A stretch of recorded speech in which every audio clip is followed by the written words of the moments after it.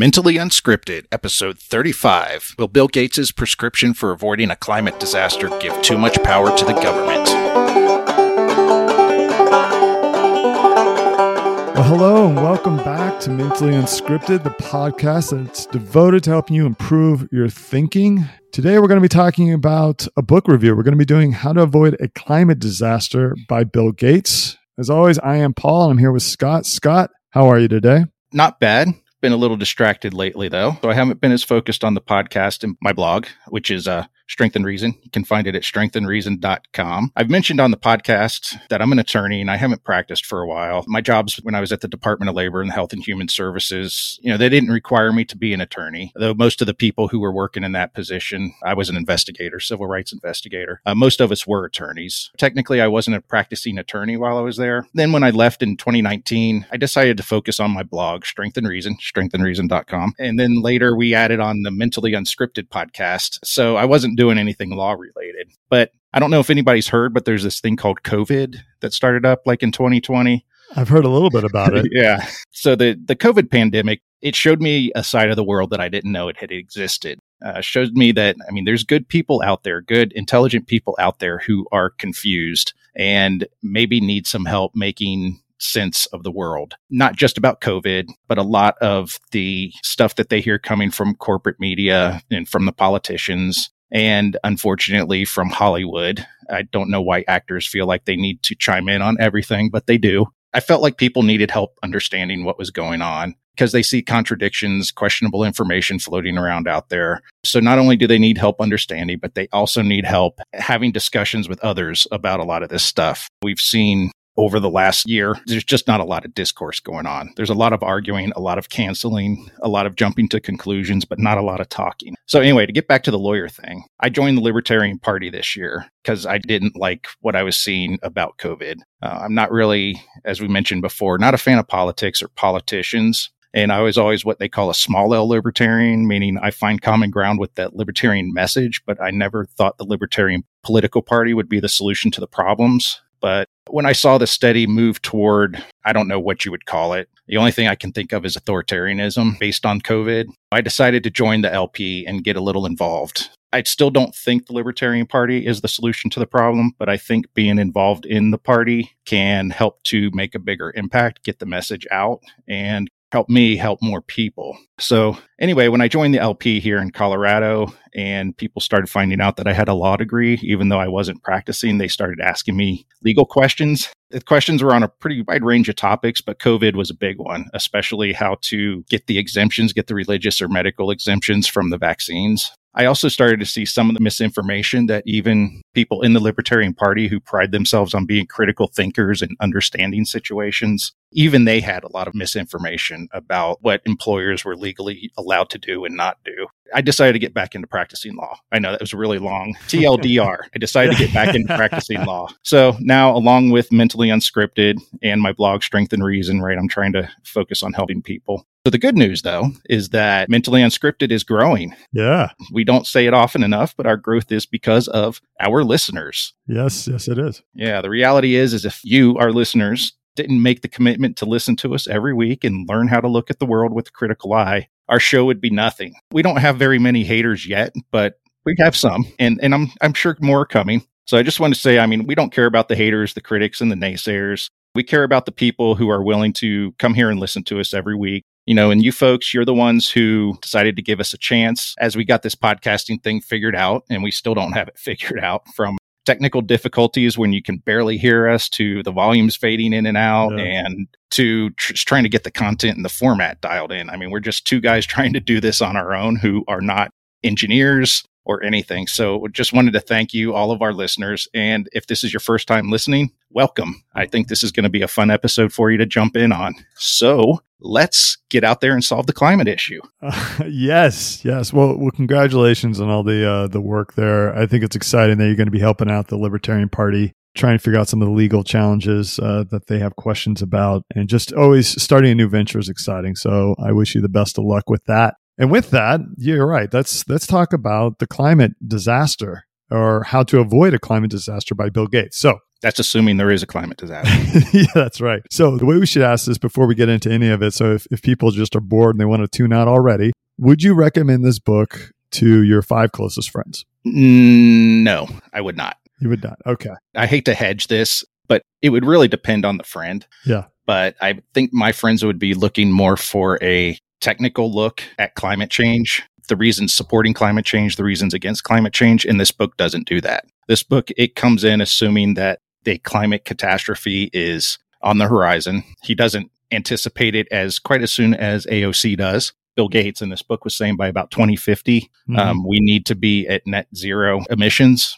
And he was saying we need to really start now, but we've got time to get there, but we need to get started now was his basic premise. So you had a thumbs down on recommending it to the people. Like I said, I mean, if someone is just interested in hearing about green energy technologies on the horizon, it's pretty interesting from that standpoint because he does a good job going through and explaining that. But like I said, if you wanted to get a good overview of the arguments for and against climate change, this is not the book for you. I think I agree with you, although I'm going to give it a thumbs up for recommending to people. And my rationale was a little bit different. I think for most of the people I know that are very concerned about climate change, many of them have a belief that man is causing climate change and that we can change it. And I know we're going to talk a little bit more about those two thoughts or beliefs. When I ask them what we need to do to change it, they are completely adrift. They have no idea. And what I saw in this book was that I felt like it was written for those people that agree with Bill that the climate is a disaster. I mean, he even listed in its title, it's a disaster and they want to change things, but they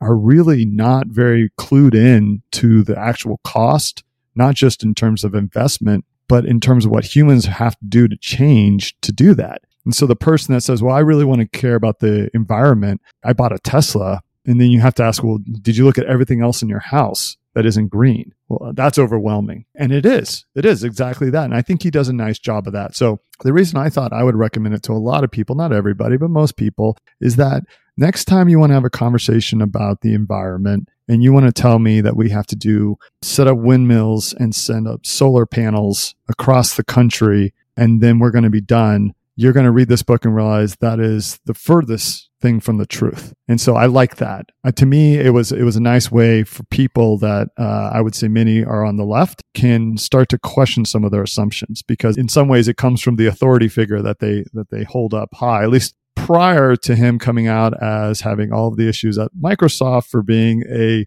sexual predator and then, of course, being linked to Epstein. So I actually got a little disappointed when those truths came out. Not that they shouldn't come out because he should get his comeuppance, but because an otherwise good message for people that want to change things, I think is tarred. So you can hear already, listeners out there, that we have a disagreement on whether or not we would recommend the book. And I think that's great. Why don't we talk a little bit about how the book is organized? We're going to talk a little bit then about what we would review and how we thought about it. And then at the end, come in with some of our critiques. Okay. How is this book organized, which comes in a couple of hundred pages? Well, as Scott mentioned, Bill sort of goes into the idea that climate change is here. He's not going to go into all the science behind defending the idea that climate change. So he assumes that you believe that this already occurs. So he doesn't do a lot of discussion or a lot of evidence-based information, doesn't provide that. What he does do is he assumes that we have carbon. Carbon is changing the atmosphere, and that we're going to have to get it to zero in order for us to sustain and thrive. So he talks about at the beginning that. Then he talks about, well, if we're going to make changes to our environment, how do we actually evaluate those changes? And he has 5 questions, which again, I kind of like this framework. One question is, how much of the 51 billion tons of carbon out there are we talking about if you're going to make a change? The next question is, what's the plan for cement? Which he really means to say is there's all of this carbon out there from not just from cars or from energy, but it's how we make stuff. It's how we consume stuff. What are we doing about all of it? The next question is, how much power are we talking about? Was actually changed to make this change? How much space do we need? Physical space? And how much is it going to cost? So those are the 5 questions. He says anytime someone says they're going to make a recommendation for dealing with carbon, those are the questions he wants to ask. And that allows him to put together a comparison. And the last point that he brings up is this idea of green premium, which is basically the cost of using an alternative, a relatively green premium, such as like solar relative to fossil fuels. The solar is going to have a green premium for being green. It's usually more expensive. His whole idea is that technology and investments need to bring those green premiums down in order for us to be able to consume at the relatively same level of consumption, but at a lower cost and a greener technology. Okay, so that's how he sets up the first third of the book. Then the next part, he goes into where the carbon comes from. So he talks about how we plug in, where we get our energy, how we make things, how we grow things, how we move around, transportation, and then how do we stay cool and stay warm. So he breaks those 5 sections into the areas because he says that's where we get most of the carbon. That's kind of the holistic view. And he outlines within each of those the where the carbon's coming from today and what are some potential solutions. So he may talk about ways of having new different types of green biofuel. And when he talks about how do we plug in, he talks about the different energy sources. He goes into the benefits and the drawbacks of wind and solar. He talks about fusion and fission and what it would take to actually make those productive. And then I thought some of the best material here was when he talks about how do we make things. And he does go into a lot of information about cement and the challenge of making things with arc furnaces that are not powered by coal or some other kind of high density energy and how that's a real problem. He has a brief chapter on the big emphasis on the third world, how they're going to be impacted by changes in the climate. And then the last part of it is really what he considers solutions. So what is he actually recommending that we do to change? And obviously, as you would expect, a lot of it comes into more what the government can do to create incentives and do investments. He also talks about local governments. So what I just mentioned was more at the federal level. And he talks about local governments and he talks about citizens and businesses. And I would sum that up as mostly we need to get better innovation. We need to have new laws, things like being able to price carbon, have carbon metrics, have clean energy standards. So we have some new laws there. And then we need people to adopt these new technologies. But ultimately, and there's several lines in the book, he makes this a story about innovation and how the fact that if we don't have innovation, we don't have more energy. We need more energy, not less. The innovation has to be there for that to happen, for it to be green. And I think that's a high level 2-3 minute summary of how the book is organized. Scott, did I miss any big picture items in terms of the organization of the book? No, I think you nailed it. I agree with you. The book is really focused on innovation. And that's one of the best things about the book is that he is saying, listen, we can't knock ourselves back to the Stone Age. We're going to keep using energy and we're going to keep using more energy because we've got populations in third world countries that are growing and we want to lift them out of poverty. And we can't do that by telling them that they can't industrialize and use energy. So we need to come up with ways to accommodate our energy usage in the future. The other thing I really liked was his focus on the green premium. That was really good, giving people an idea of how much extra it would cost right now to go green. It was a great way to present the information. I wish he would have done more to present how much it would cost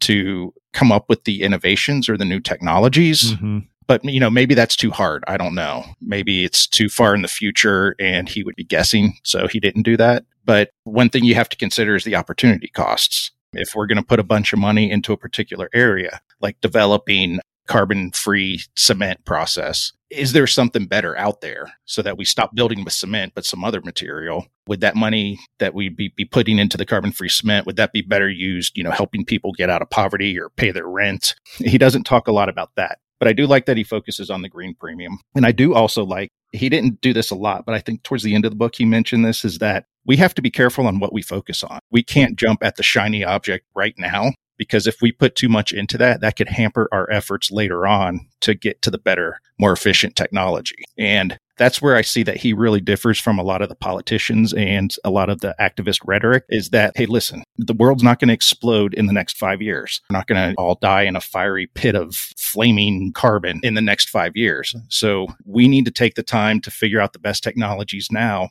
and start working on that rather than jumping the gun at any old solution that comes along, because we could end up hampering our ability later on to implement the best solution. And I'll add to that, one of the statements that came out was the government cannot pick the winners and losers. His litmus test, does it reduce carbon? If it does, then it's good. And I think simplistically, you could say, well, that doesn't really do much. But in the era of choosing one energy over the other, and you see this routinely, and there's many examples that we could talk about. Germany choosing wind and solar over nuclear, Holland doing something similar. England just chose, I think within the last year, to build up their wind farms offshore. The government is making choices about what the right energy process is, and it's excluding the private markets. And he tries to walk a fine line in this book. I wouldn't say he does a perfect job. My criticism at the end, and I really do want to take the time to dig into that, is that he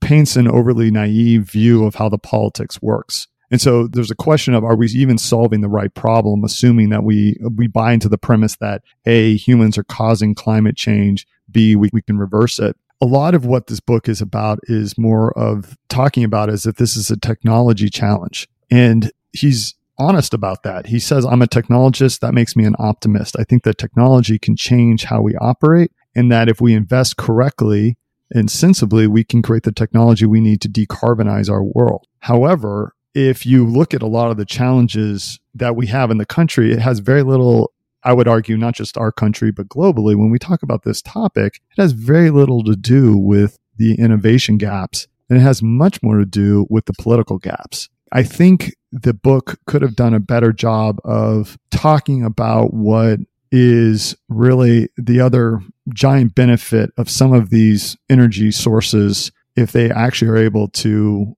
create more energy from less. And that is this idea of security. He doesn't talk about that because it's considered more of a right-wing idea, this idea of nationalism, and countries want to protect themselves. But when you look at where energy is sourced today primarily, and I realize that's only one of the 5 table legs, it's primarily in areas that we have conflict with. So a good example is that you have Russia, which is providing gas into Europe to heat all of Europe. And they have different views of what democracy needs to look like and how they want to operate with their citizens. And there's many examples of Russia using this energy source as a bargaining chip to get more concessions from Europe and preventing them from perhaps getting engaged when it wants to go into Georgia or it wants to go into Ukraine. There's a political element here. It's great to talk about innovation solutions and it's great to talk about technology, but if you're not honest about those political realities, I think you're missing a big part of the problem. Okay, so I think we've kind of summarized what the book is. We've talked about some of the things we like. We thought a little bit about how do we evaluate a nonfiction book and talk about whether or not it's something we would recommend or not. And we have a couple of questions, and we're going to go through those and then spend the bulk of our time going through some of the criticism we have. So the first question that we had was, does the book's title accurately reflect its contents? And the book's title is How to Avoid a Climate Disaster, the Solutions We Have and the Breakthroughs We Need. So, Scott, do you think that the book does a good job of doing that? I couldn't have thought of a better title to explain what's in the book. Like we mentioned in the beginning, the book already assumes that a climate disaster is in our near future, and it goes through essentially the technologies that are on the horizon that can help us avoid that disaster. I completely agree. All right, so the more relevant question is, does the book materially add to the ongoing conversation in a meaningful way? So here we're talking about the conversation on climate disaster and climate change. I think we've touched on some of the things we liked, which would suggest that we do think that there's some benefit coming from this book, either from the simplistic prose, because it's written at kind of a 5th grade level,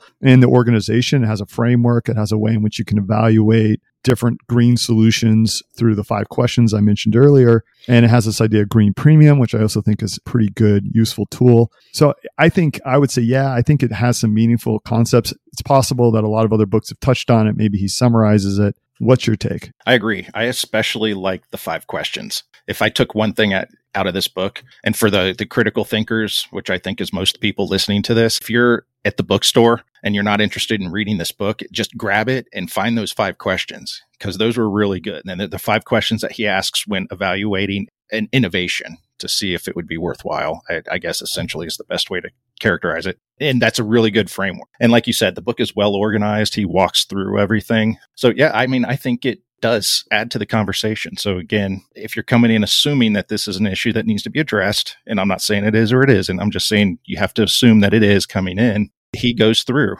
all the different categories of technologies, where we stand with them now, how they might help us in the future, the hurdles we have to get over to bring that green premium down to 0 or preferably negative, so that it's cheaper to go with the green energy than it is with the fossil fuels or the current solutions. So from that standpoint, it's great. I think he put a lot of information into one place. He explained it very simply. So for people who want more information, they can go out and research it on their own. I completely agree. So then another question that we have is, does the book cover an important issue? And this one's a little tricky in my mind because, yes, I would argue if you completely buy into the thesis that we are going to die in a heat death by 2050, then there's no other topic that's top of mind, really. So then the answer is obviously yes. I think if there's debates about the causes of changes in the climate or how we can actually address them or the right ways to be addressing them, it's less so.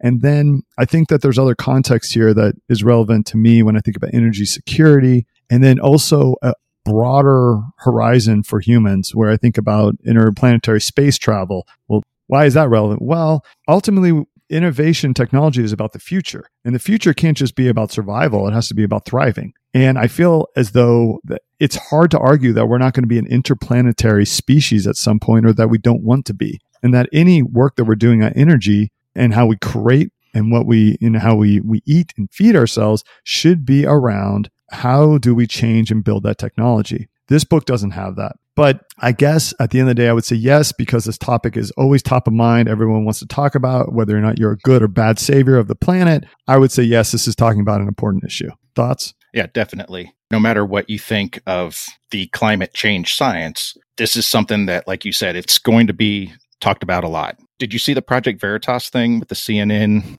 producer or whatever? Go watch it. I'll find it and put a link in the show notes. But if my understanding is correct, it was some woman who was posing as a potential love interest for this CNN producer or something. And she got him on tape talking about how they were really pushing COVID and the COVID panic to help get Trump out of office, but that people were now becoming tired of COVID and they were starting to tune it out. So that climate emergency, I think he may have used that term, was the next big panic button on the list, and that they were going to really start pushing that. And I know there's a lot of people out there who think part of the Great Reset, like if you buy into that, that's going to be one of their next big things, is really pushing the climate emergency. And I'm saying that because I'll put a link to this in the show notes too, is Scientific American and some other media publications have agreed to change the wording from climate change to climate emergency. They're already pumping up the panic around this. So I'll put a link to a couple articles about that in the show notes as well. So you're right. This is going to be something. It's not going to go away. This is a book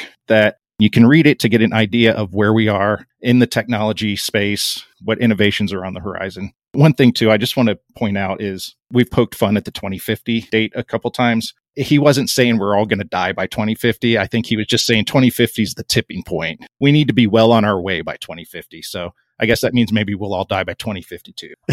Well, that's okay, because I'm hoping to be off the rock by 2051. So I'm okay with that, with those dates. It's 2 more Super Bowls we get. So, hey, there we go. There we go. Okay. So the next 2 questions I think are where our main criticisms come in. So the first is, are the arguments well constructed? And the next is, are the arguments persuasive? On the first one, are the arguments well constructed? Well, in some ways, the book doesn't have a lot of arguments, or it's not trying to present an argument. It's more of a description of where we are. I talked about sort of the 3 sections of the book. The first is more of, again, assumption about carbon, and it does try to make an argument that we have to get to zero. And that the reason we have to get to zero is that we'll most likely never get to zero, but by trying to move in that direction, we will improve the planet. That is based on the assumption that the 2 that we talked about earlier on, that humans are the primary cause of anthropogenic change. I think that's the term for human-caused climate change, and that we can actually change it. And there's different ways you could look at that argument. One could be that the climate is just changing. It's going to get really, really hot, and we had no cause of it, but we want to actually be able to manipulate the environment. And that our future is going to be on manipulating the environment, because historical patterns have shown us that the climate will be inhospitable at some point. And then you could take that further and say, well, if we can manipulate our climate, it's possible we can be manipulating climates in other planets and in other areas, and all of that could be good. That could be a different argument, but he's not making that. He's making the argument that we have to get to zero, because otherwise, by 2052, after 2 more Super Bowls, everything is going to be bad. So that is kind of the start of the book. The middle part of it, with the innovations and technologies, he doesn't spend a lot of time. There aren't a lot of arguments there. It's more of description of where we are in different innovation cycles. And then at the end of the book, he makes what I think are light arguments, recommendations about what we can do at the various levels I mentioned, the government, the business, and the individual. And I would say that those arguments, particularly at the end of the book, are not very well argued. Again, it's implied that you care, if you're reading this book, that you care about the environment. It's almost like you're looking for direction, and he's trying to provide that. And I think that they're a little weak. So I said maybe there's some argumentation here. Scott, what was your take on whether or not the arguments were well constructed in this book? I said no, primarily because there are very few arguments. When I look at what's propaganda, what is just information, I try to look at it from the standpoint of, are they trying to tell you how something is? Or are they trying to say this is evidence for one side, this is evidence for the other side? Even if they're telling you we support this side and that side, right, they're still giving you the arguments for the other side. And this book didn't really do that. Like I said, it would have been great if, maybe even if he just had a paragraph, or not a paragraph, a chapter at the beginning saying, here's all the evidence supporting this conclusion that climate change is real and that we can do something about it. And, here's some of the noted problems with that science. But he didn't do that. I would have liked to have seen that. But I get that his target maybe are people who weren't going to really be interested in that. By the way, there's a good book called The Politically Incorrect Guide to Climate Change. I'll put a link to it in the notes. If you want to see some critiques of the current science, that's a pretty good book. And again, we're not endorsing either side of this. I'm not a climate scientist, but I think it's important to know where maybe some of the holes or some of the faults are being found in the science, or more importantly, how the science is being reported by the media. That's one of the big areas, because you can't always trust that the media is reporting the science to you accurately. I want to detour off of this a little bit, because what you just said is part of the original, sort of your monologue at the beginning, when you were talking a little bit about what you've seen in the last 2 years with COVID and this sort of shutdown of discussion. One of the terrible aspects, features, whatever you want to call it, that we've seen in the last 18 months to 2 years is a default to some people wanting to find the authority figure that's going to be able to tell them the answer, and then be able to react to that. And then assuming that what that person shares is authentic, accurate, well conceived, and beneficial to you as the individual. And I think a lot of that comes down to a fear of the unknown, a fear of being unhealthy. But the problem with that is that the person that is sharing that information, that authority, you don't necessarily understand what their motives and incentives are, and you don't necessarily understand what their expectations are. And so if you're listening to a single person, let's say Bill Gates, or you're listening to the other news to talk about climate science and what we need to do to change it, and you just say, well, I found one authority and I'm done, you can go down a very destructive path. They can lead you down a very destructive path. And I know we're going to talk about that more when they start talking about where we need to invest, the sacrifices that we need to make, how we need to react. And so it's important, and it comes back, it's incumbent on you listener to say, listen, I'm not going to be a climate scientist. Neither Scott nor I are climate scientists, but we're going to be educated enough to be able to ask questions, to be informed about the different parts of the arguments. And why I think that we need to be asking these questions is that, unlike many other topics that you're going to hear about, this is going to have a direct impact on your life. It's going to have an impact on your checking account. It's going to have an impact on your ability to finance aspects of your life. It's going to have an impact on your ability to move and freedom, the products and services that you're going to buy. It's going to touch everything, because it's a grand narrative. And so being informed, being able to ask better questions, and then, one thing that Bill does talk about is vote for people that are going to support these initiatives. Well, I would argue that you need to be looking for people that are thinking with a clear mind. And when they are voting on how to look at the environment and how to think about some of this technology, that they're doing it in a productive way. Not just saying, oh, we need to reduce carbon by some date and we'll do anything to achieve it, but being more thoughtful and mindful about the technology, about the cost, about what we're giving up when we make these investments. I just wanted to put in that little not a diatribe, my little monologue, my little soapbox, that I think this is, of all the issues that we can talk about, COVID obviously is front of mind. It will at some point disappear. The climate discussion, I don't think, is going to go away for a long time. So we talked a little bit about, are the arguments well constructed? Kind of a no, maybe, and probably leaning more to no. There aren't a lot of arguments here. But the next question is, are the arguments persuasive? I think we can take a layer back and say, what's missing from the book? What elements is he not necessarily including? And this is where I think our critiques can come in. So maybe you can share a little bit about that. even with the lack of arguments, did you feel like what he had in there was persuasive, the information he shared?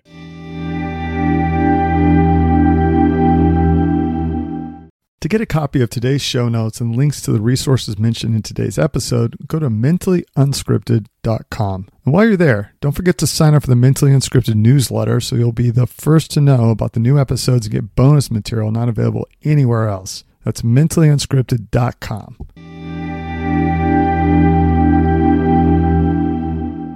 No, the book was intended more to be a description of the innovations that we're looking at right now and the impact they can have. But he left out a lot, especially about possible unintended consequences. He left out a lot about, I think, factors that we just need to consider that he didn't mention. One thing, all the stuff that I bring up here, I've got some source material for, so I'll put links to all of this in the show notes. And some of these sources are actual source materials, actual studies, and some of these sources are just articles discussing the studies. So you folks out there listening will have to go look at the source material if you want to get deeper into it. But biggest thing to me is that he did not mention the U.S. military. And I understand that the book wasn't necessarily about changing our current behaviors, but his failure to mention how much the military is responsible for polluting, I think is a huge hole. Whenever I hear anybody bring up climate change and what we have to do to fight it, if they're not mentioning the U.S. military, I think they're already starting off in a slightly less credible position with me. Some research was done, I believe this was in 2019, and they were looking at 2017 data.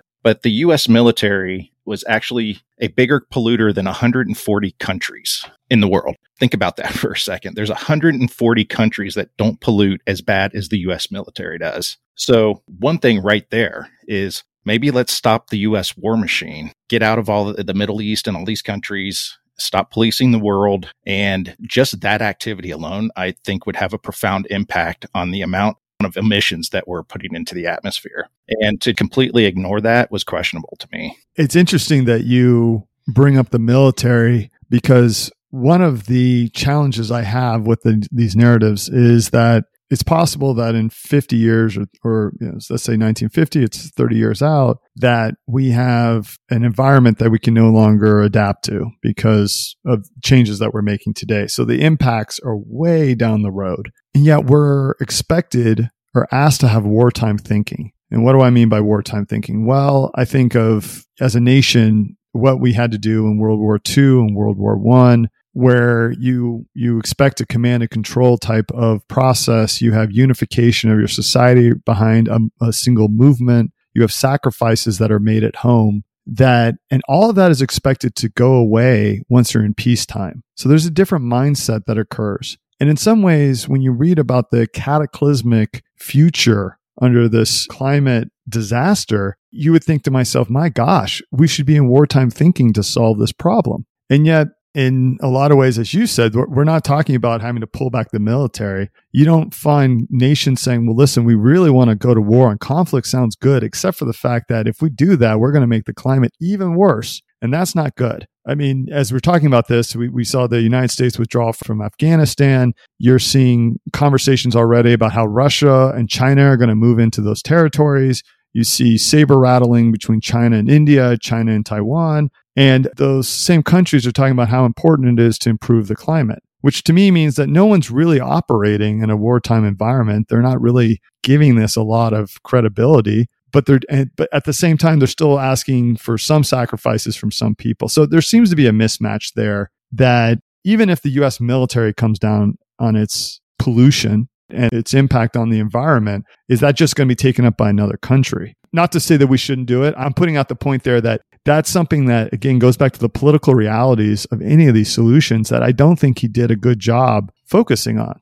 at all. He just assumed these complexities away. There's a growing mindset out there that this idea that the rules are for thee, but not for me. So we have the politicians telling us that we all have to cut back, but we're going to continue rolling the war machine throughout the world and letting our cronies in the military industrial complex profit from that, while Elizabeth Warren is complaining about the energy usage from Bitcoin. Well, sorry, Elizabeth, you're in Congress. You can do a little bit better than that. Don't complain about what we're doing, especially when you're part of the organization that's got the fiscal policy that is creating inflation and causing people to want to run to an inflation hedge like Bitcoin when you can start, like you said, rattle your saber, but against the war machine, right? If you're so concerned about the environment, then start talking about getting some of these conflicts stopped. Yeah, absolutely. I think we're in agreement there that that part of the argument is completely missing. Perhaps they put some of that in his 5 buckets of, where we get energy and how we build things, but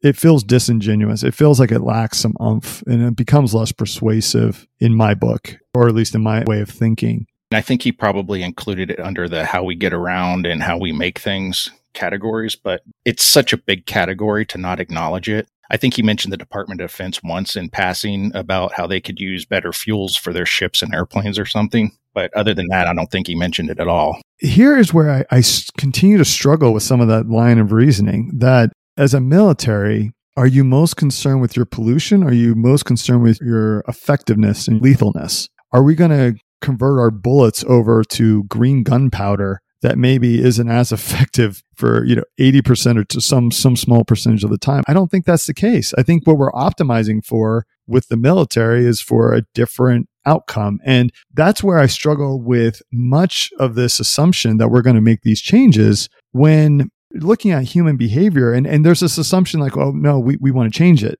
Well, yes, some people want to change it, but they don't even understand what is it that they want to change. The same person that buys a Tesla maybe buying all of the products from China, which are made with high density, carbon heavy energies. And maybe you're unaware of that. Maybe you're unaware of that truth. But I mean, even building the Tesla battery requires us to mine all of these very rare earth minerals out of the planet, which is expensive. And then you have the waste of those batteries. How do you think through those things? I feel like at some level, there's a fundamental disconnect between human behavior and these lofty ideals. Yeah, agreed. And I don't think anyone is saying that we have to completely dismantle the military and open the door to any invading force that comes walking along. But I think most people would agree. I know not all would agree, but I think most people would agree that we're maybe overdoing it a big bit. Just think about how much energy we have to use to get all of our equipment over to the Middle East and our troops over to the Middle East. And then all the equipment all the energy we use, moving that equipment around, doing patrols and all the things we're doing. When if we didn't do all of that and we just focused on protecting the country, how much energy would we save? Or at least how much energy could we put to other uses is maybe a better way to look at it. So what's the opportunity cost of doing that? In the last episode on Afghanistan, we talked about the opportunity cost of all the money that we were spending in Afghanistan, but what about the opportunity cost of all the energy that we're putting into it and all the manpower that we're putting into it? Maybe there are people over there who could be over here working on developing the next great solar cell, but we've got them over there running patrols in Afghanistan or something. I don't know, but that's something you always have to consider. Absolutely. No, and to be clear on this point, I completely agree that our investment in defense, being troops and carriers and heavy artillery and machinery around the world with bases, that's one way to invest. A different way to invest is a longer term thinking about how do we have energy security? How do we have food security? How do we have manufacturing security that is consuming less materials to create is more effective? And I guess that's where part of the argument, because Bill, I think, is probably not really of that mindset. He's, from what little I understand about him, he's one of these global elitists. They may be from America, the United States, and they may like aspects of America, but they see themselves as a steward of the world, and these borders don't really matter to them. He'd be more than happy to be in a country like China or some other place where speech is restricted, because in his mind, his speech would never really be restricted. That's disappointing. But it goes back to this idea, like, yeah, we can invest differently in how we use our defense budget, how we use our resources to create that security for our citizens, which I think is a big aspect of the book or any discussion on energy that's lacking. And probably maybe one of those conflicts of ideals or morality about where you sit on the left or the right that isn't really summed up well. But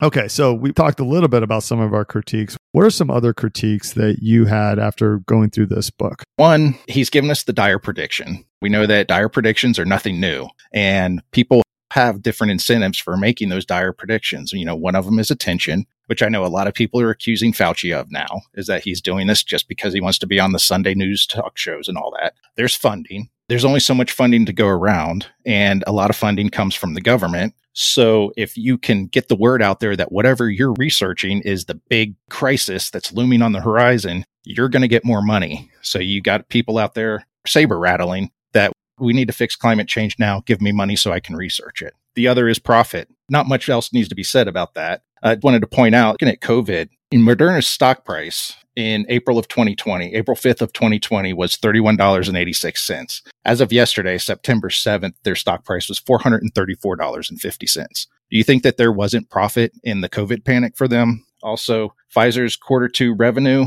$18.98 billion, up from last year's quarter two revenue of $9.86 billion. And COVID vaccine brought in $7.84 billion. And their profits are expected to go up even more after FDA approval of their vaccine. There's a profit incentive here. And Bill Gates has mentioned before that he's making investments in a lot of these companies that he's talking about. And he was open about some of the investments that he made that didn't work out. But I imagine he would be pretty happy if a lot of these investments that he made did work out. Just ask yourself, how much of it is him wanting to save the world and how much of it is attention? He doesn't really have to worry about funding, but profit as well. You have to consider it. And I don't know Bill Gates. Maybe he's the most altruistic person in the world. I don't know. He forced Windows on us, so he can't be that altruistic. Windows 95. I remember that. Absolutely. The book's recommendations at the end where it talks about the investment by the government is primarily this idea that we just need more research. We need more fundamental and applied. Fundamental is this idea of going after these moonshot ideas and developing, testing them out so that we start to have enough of an idea that then the private sector could pick up and start to invest in. And so think about the fundamental as being more of the high risk, high reward. A company could never actually put it on their balance sheet because it'd just be too high risk. That's conceptually, I think, what he describes. Applied is where you take these ideas and you actually start to develop it into market-ready concepts that would then again be picked up by the private sector. And so he argues that the federal government is incented, or it's well positioned to provide the incentives for that additional research. He uses the NIH as an example because of all the work that they've done with vaccines. Good timing, I suppose. And he's saying that we can get more accomplished with the private sector. I'm not convinced. So I'm actually in the camp that says I'm okay with some investment by the government looking at the risks. But I struggle, conceptually, I can accept that. Then I struggle with the actual implementation of it. If the United States people, the citizens, are funding the government research that is producing these new technologies that then go into a private enterprise that perhaps he's benefiting from, he's capturing the windfall off of the taxes of the entire country. It seems a little disingenuous to be saying, well, we should all be paying more for research. And then he goes on in the book to talk about, oh, well, we all benefit. We all benefit from cleaner water. Yeah, but we're not all benefiting from the profit. I would almost think, well, in this book, maybe he should be talking about how do we distribute the profits more evenly for all the people that are going to be using their blood, sweat, and tears to create the profits and all the research. Because it's not just as simple as, well, we just need to put more money towards it. At least it isn't in my book. And I feel like that's a little bit of a letdown. And it's asking a lot of people to just accept that we just need to put more money into these research. And then again, you can agree with the private sector having a bigger play. And I don't think either of us are necessarily against profit motive. I would consider both of us capitalists, but we're not crony capitalists. We don't like the idea that the government is going to protect certain industries and that they're going to favor others and that they're going to protect the profits of certain companies at the expense of others and other types of innovation. And so there's a delicate balance there. And I feel like this is where the book, while it has some ideas, doesn't get into enough grit. It doesn't actually provide enough of a framework. And so I agree with you. You got to understand there's incentives here. I think he could do a better job. And people need to be thinking more about this. Again, if you're going to say we're going to invest trillions of dollars into developing these new technologies, well, how are we all benefiting? If the United States citizens are expected to pay more for our energy so that everyone else can have access to these energies, I think that's a high price or high watermark. That's effectively what we do with our drugs. Everyone else in the world gets to buy from these companies at a lower price.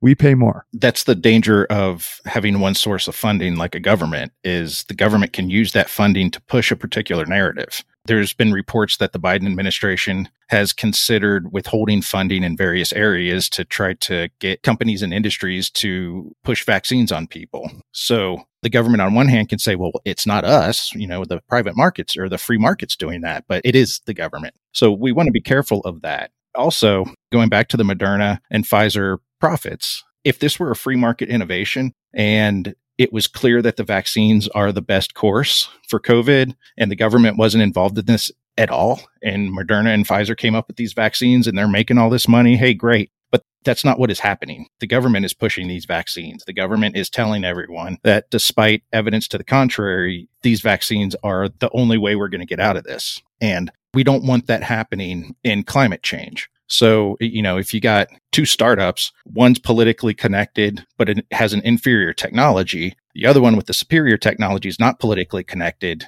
Which one is going to get the money from the government? I guarantee you it's the inefficient, politically connected company. Or what could end up happening is the government could fund both of them, even the non-politically connected one, but then the winner out of the two, the government will go back to and say, hey, remember how much funding we gave you early on? You need to start doing favors for us now, which some people have accused Google and Yahoo and some of these other big tech companies of falling into that trap as having taken money from the government early on. And so now the government's got their hooks in them. There's always that danger. And I agree that I think maybe some companies, they wouldn't want to put long-term high-risk R&D projects on their balance sheet, but I think they'd be more than happy to kick money into universities to help research this stuff if they could get some of the profit coming out of it. Or for public relations, they could say, we spent 10 years researching this. It didn't pan out, but man, we really tried. It didn't work, but we learned a lot that we can use going forward. And I think there's a motivation there. And the good thing about a free market is all of those different companies, they'll have a chance to sell their ideas so that hopefully the best idea will attract the most money and get built up, while the inferior ideas won't. That's what we need. I think you're right. I think Gates is onto something that we need to let the private businesses build up these technologies, but he's relying too much on the government. And another thing to consider too is one of the reasons why it costs so much to bring a vaccine to market is because of the government, not just money, but time too. What's it's average like 10 years or so to get a vaccine through or medication through FDA trials and billions of dollars. And I couldn't find it, so don't hold me to this. But I thought I read something recently where they were saying that without the FDA approval process, if you just left it to the companies to do their own trials, their own research, and then you allowed the legal system to operate against companies that cut corners, you could get medications out onto the market in 2 to 3 years, far cheaper, not even in the billions of dollars range for a lot of these things, if you just got the government out of the way. And Gates mentions in this book that one of the problems is sometimes government regulations actually hampers the adoption of these green technologies. He mentioned it with the cement. Some of the building codes would not allow the carbon neutral cement or the green cement to get used. You have to consider all that. So on the one hand, yeah, government could be putting money out there into the market to help drive innovation. But on the other hand, how much is the government interfering in the market, causing prices to go up and causing what could be good technologies to never get researched because there's too much government bureaucracy in the way? That's all the points that come to mind when I think about someone who says, well, we just need to be throwing money out. And I'm not saying Bill says that. He does put more context into his thoughts, so I will give him credit for that. But something that he should do, which he didn't, is look at the failures of government going after, or basically when government does a bad job. He mentions briefly Solandra, which was a solar powered company that the Obama administration touted early on as sort of a new investment in energy, and ended up being a several $100 million boondoggle that went nowhere. And Peter Thiel in his book 0 to 1 mocks that example because he says, as a VC, I look at all of the characteristics of a company like Solandra, and it's clear to me that they were never going to be successful. And the simplest one was that the head of the company wore a suit, and people laughed and go, what does that have to do with anything? He said, well, when I look at Elon Musk, he's an engineer. The guy hates wearing suits because he wants to sit down and do the work. All of these companies were basically formed by business leaders, professional CEOs that weren't problem solvers. They were used to, or at least the problems they were accustomed to dealing with were not engineering problems, which is a lot of what you're dealing with in this space. So there's an issue with selecting the right winners. And there's a gentleman by the name of Michael Schellenberger, who I found out about a couple of years ago. He's written a couple of books. He's in Forbes, often writing about energy. He was actually part of many of the projects during the Obama administration, I think maybe working for the Obama administration to try and find these green projects. And he's become a total nuclear proponent. He went from saying we need solar and wind and ocean energy and all of these other energies to saying none of those are going to get us close to solving our crisis. We need to be focused on a solution that will actually work. And so he's very well versed in the green space. He talked about the challenges. He's in California. He actually ran for governor and lost as a minority candidate, or one of the smaller, less known candidates. And he talked about the recent challenges in California with their not having enough baseload power because they are getting rid of their nuclear power plant. They're decommissioning it, which powers about 3 million homes. And they have replaced it with wind and solar, which doesn't have the right baseload. So what they've done instead, which is exactly what happened in Germany, when they were running out of baseload power, authorized the use of dirty coal so that they could have the energy. And Newsom has authorized the use of burning diesel gasoline. So you look at what's happened in California and they say, we want to go green, and we can all sit there and applaud it. And then you see the way they've done it. They've only said that we can ever do solar and wind. They haven't been realistic at all with the rollout. And now we see that we have issues, brownouts, blackouts. Then they have fires, which Schellenberger talks, and I'm not going to get into all the details there because I think I'll get several of the relevant details wrong. But he talks about the fact that because they don't have the right energy infrastructure and they're degrading their grid, that they're going to have more of these issues and more of the fires, because part of it is they're not investing in land management for actually clearing the ground of dead wood. They have had a bad relationship with the energy provider, which again that becomes a political problem because the utility there is seen as either a savior or a villain, and it's used as a way to garner power for the politicians rather than using it as a tool to actually achieve their aims. And so I say all that, and it's kind of a long-winded way of saying we have examples, Germany, California are two recent ones where they have decided we're going to go out there and we're going to go green. We're going to invest a lot of money to do it. And when you look at the results a decade on, it is higher energy prices, less energy reliability. And yes, they have gone theoretically greener because they're not producing the same amount of carbon. But when you see the fact that they have to burn coal in Germany and they're now going to be burning diesel, you have to ask, is this a sustainable solution today, let alone in 20 years from now if your population continues to grow? So it's dangerous to put that much power and expectation into government, would be the point. That's sort of the drawing conclusion I have. That's the danger of the illusion of control, is the politicians, they want to be seen as doing something, and they know they only have a limited amount of time to do it. So they will implement these knee-jerk policies that end up doing more harm than good. And I think Gates was onto that. I think he knew that was a danger, and he was warning against doing that. Now, one of the most controversial points in this entire book, and maybe the most controversial point in this entire book, is that he thinks we can go meatless. And he wants to recommend the Impossible or the Beyond Burger. I don't know. Of all the things that I read in that book, that almost made me want to burn it. Do you want to share your thoughts on these two monstrosities? Sure. I'm with you. That was the one part where I can't believe this. First off, going back to the elitist, the rules are for thee and not for me. I could see Bill Gates still enjoying his steaks and his hamburgers while the rest of us are eating these soy proteinized, lecithin filled, hunks of garbage. Yeah. I started looking into this. First off, for the folks who don't know, to earn a little extra money while I was doing the blog thing over the last couple of years, I took a job in the meat department of a grocery store that's not too far away from me here. And we sold the Impossible Burgers and the Beyond Burgers, and they sold well. We had a lot of people who liked them. I never tried them, but I asked people how they tasted, and not one person, even the people who bought it, told me that they thought they tasted like meat. So I can't say from firsthand experience, but I can tell you from asking people, no one thinks they taste like meat. I looked into these a little bit more, and these meatless burgers, these Beyond Burgers and these Impossible Burgers, they're very highly processed and they're high in saturated fat. And I found a post on the Harvard Health blog that basically said that they're a good meat substitute, but they're not necessarily a healthy choice. Not necessarily a healthy choice. So I'll post a link on that. So go read it. I didn't do an exhaustive search, but I looked at about 4 or 5 different articles on this, and they all really reached the same conclusion that there's a lot of processed stuff in these things. So you've got like some soy protein concentrate, Gundry MD sunflower oil, whatever. I don't know what that is. Potato protein, methyl cellulose, cultured dextrose, soy I don't even know what this is. Hemoglobin, something like that. Mixed tocopherols, zinc gluconate. I don't even know what most of this stuff is. So remember, you're eating this stuff. I went and looked up the ingredients of a hamburger, and apparently it's just made of beef. Really? I don't know. Yeah.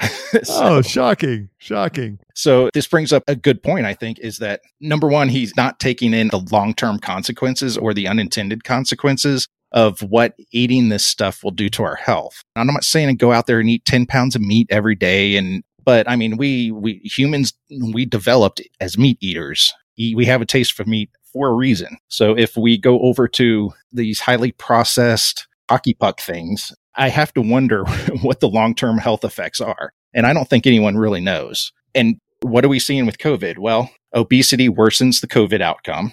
Okay, I'll have a link with that. 78% of the people hospitalized for COVID were obese. 2/3 of COVID hospitalizations are due to obesity, diabetes, hypertension, and heart failure. It got a bunch of other articles, or actually I got some of these research studies off of PubMed talking about how vitamin D deficiency can worsen the COVID outcome. So the whole thing here is that one of the reasons why I think we could logically draw the conclusion, I'm not a doctor, so I'm not going to say yes or no to this 100%, but based off of that information, we could draw the conclusion that COVID would not have had as big of an impact on it as it did, but it would have been much smaller than it is had we just been healthier. But on the other hand, we're being told to go out and eat these highly processed hunks of frozen fake meat in order to help climate change. Well, okay, great. Does that mean the next big pandemic that comes through is just going to make everyone sicker? And this is one of the big problems when you focus just on one thing, is that the world is a hugely complex system. The only more complex system than the Earth is the universe. And so you can't look at one thing in isolation without asking, well, how's it going to affect all these other things? So is potentially harming our health, our long-term health. And I'm not saying that Impossible Burgers and Beyond Burgers are going to do that, but we have to consider that. Is harming our long-term health, is that going to put us in a better position? Ask the question. You kind of look like a hippie, Paul. What do you think about the Beyond? Yeah, no, well, I'm just kidding. He doesn't look like a hippie. Well, I'm laughing because back when I was about 10, 11 years old, my mother was sick and she was told that she needed to do mostly a non-meat diet because a lot of the meats that she was consuming had antibiotics and other types of growth hormones, and that was not good for her health. Okay, so we got off of the meat. Obviously, she was making all the food I was eating, so we got off of the meat and we ate a lot of other foods. She did a lot of experimentation during that time, and this was years ago before you had 3 aisles of alternative foods that were all pre-processed and packaged, and you could just take it home and do a veggie burger. And now, you've got these Beyond Burgers, Impossible Burgers. And I came to the conclusion after we did experimenting with all these different types of soy patties and veggie patties. I said, listen, if you want a burger, you eat a burger. If you want a burger, but you don't want to deal with all the stuff that comes with the burger, eat vegetables. It's really that simple. Don't try and do this artificial imitation, whatever you want to call it. I mean, I hear that they use beetroot juice to try and make it have blood. And I'm thinking, no, just don't do it. I mean, it would have been easier for him to say, listen, we need more vegetarians in the world. I'll sponsor 1 billion people to be vegetarians. I would have gone with that. But this idea that you should just replace, especially it's different than replacing energy in some respects, because